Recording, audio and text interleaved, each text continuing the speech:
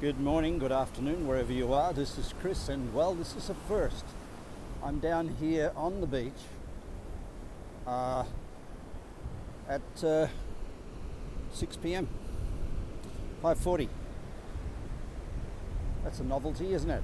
Usually it's in the AM, but at the moment it was this morning 2 degrees C at my normal walkies time, and therefore I volunteered not to swim or walk until the afternoon.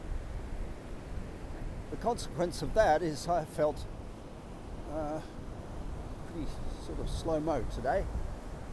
Had some great coaching and worked with some people, and one of the questions that came up was about knowing yourself. And we have this belief, all of us, that if we work really hard we can be somebody else.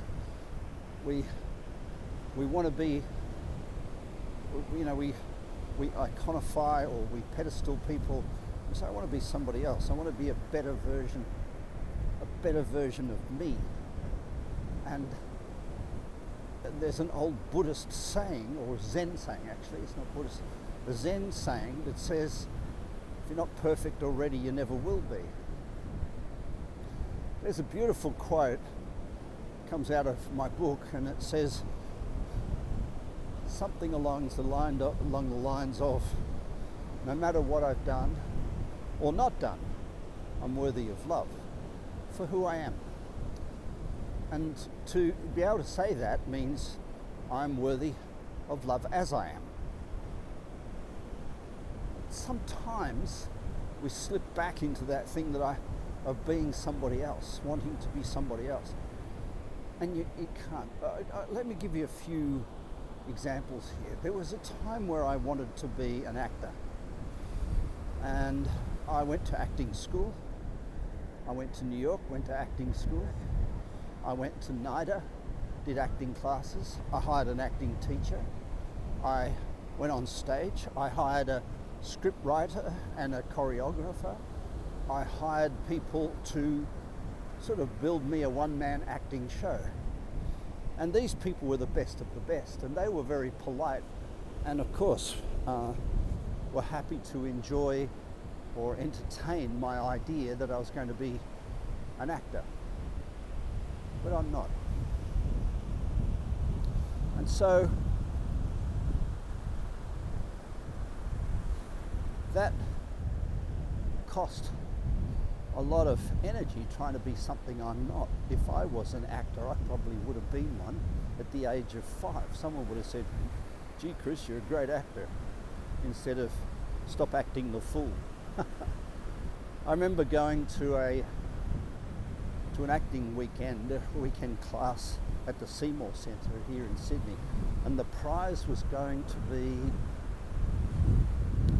a role in the television show that was very popular at that time called The Love Boat. And man, I really wanted that. So about 100 of us went to this class with, I can't tell you what role he played in The Love Boat, but he was like the director or the casting director or the director of the show. He was a pretty important bloke from the US. And we did acting classes for 2 days, and one of the exercises we did, which is really important, they put up on a stage a set. What we had to do was, there was a person in the room, and we had to be a bad person, like a burglar or a rapist or something. There wasn't really anybody in the room, but it was a set that looked like you were sneaking down the side of a house and there was a window. And you had to make out as if you were, trying to stealthily get to the window and get inside. We all failed, all 100 people. I probably did worse than most, but everybody failed because we were overacting and trying to make it look like we were drama queens. And the casting director was laughing his head off. He said, you'll look like a bunch of cartoon characters out of a Donald Duck show. And he said, the person who got the casting was in the last weekend.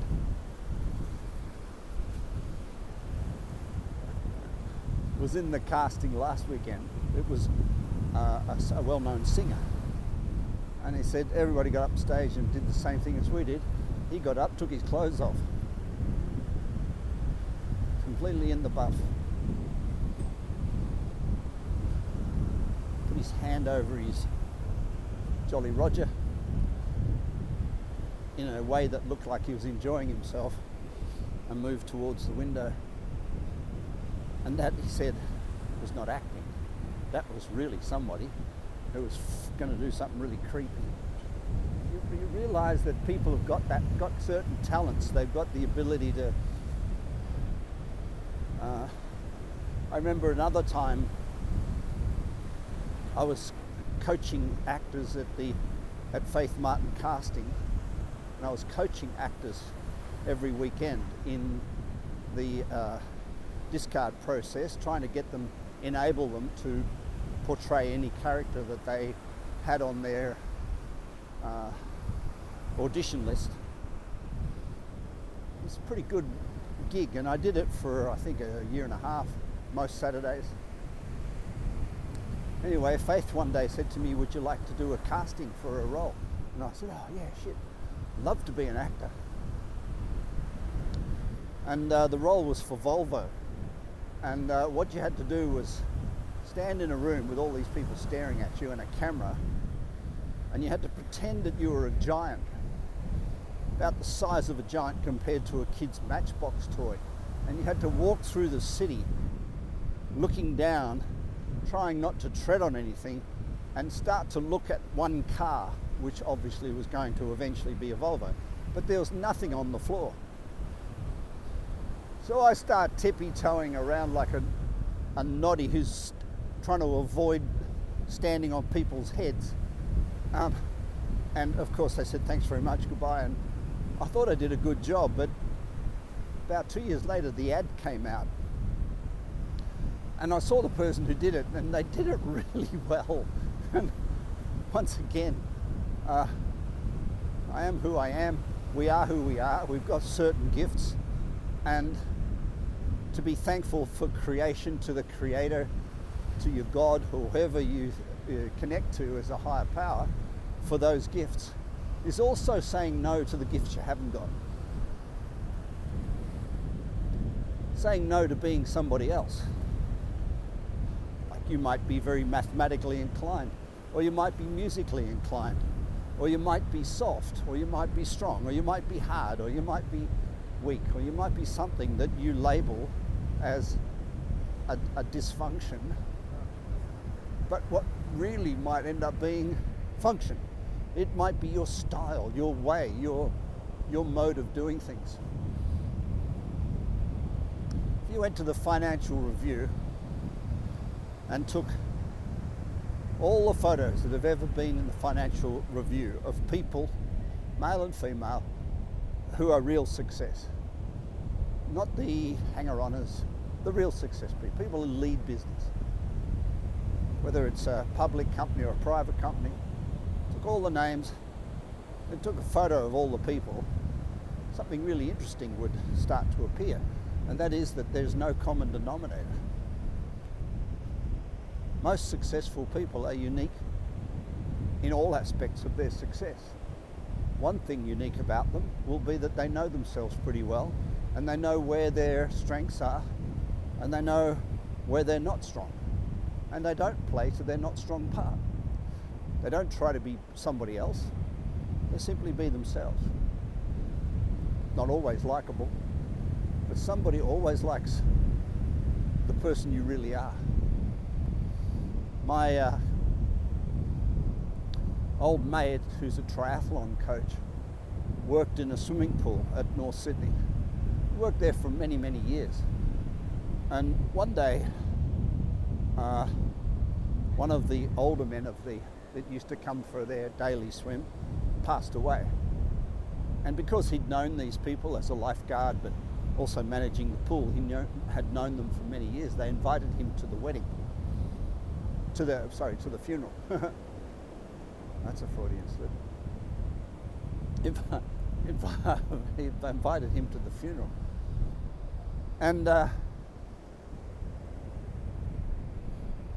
all of a sudden, all the people that he'd met at the pool had suits on.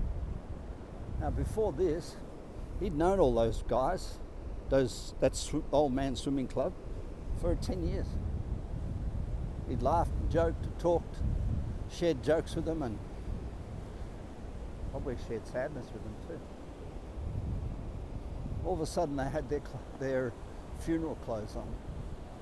And some of them were super, super wealthy and super, super important people. But when someone's got their sluggos on, they're in the pool. They're just skin, arms, legs, if they're lucky, people. And I think that's really important for us to be comfortable in our sluggos, in our bikinis, whatever we wear, comfortable just being who we are, having a conversation with people without the layering and without the facade. And as I said, this swimming pool manager, who was a mate of mine, he said, I just couldn't believe that how everybody was different once they put clothes on. Not only were they looked different, but they sort of acted a bit different.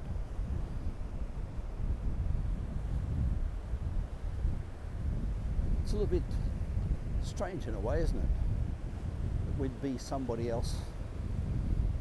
And he said they were much nicer, much more friendly, much more connected, much more easy to get on with when there was no facade.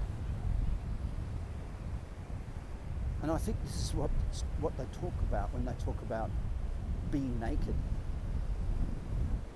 It's not naked in as much as you got no clothes on, because you can still be faking it, trying to be somebody else with no clothes on. I think what they mean is just being you with clothes on or without, being naked in terms of not being caught up in your own ego.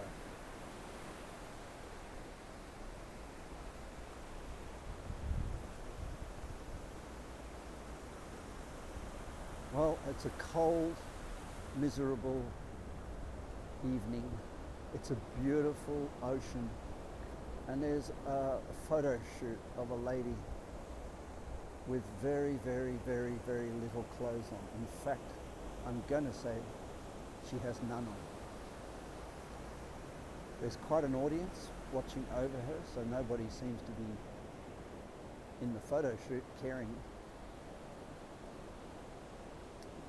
And with that, I'll be Chris and go and have a closer look. Oh, no. I'll turn around and go back. Have a great day. Bye for now.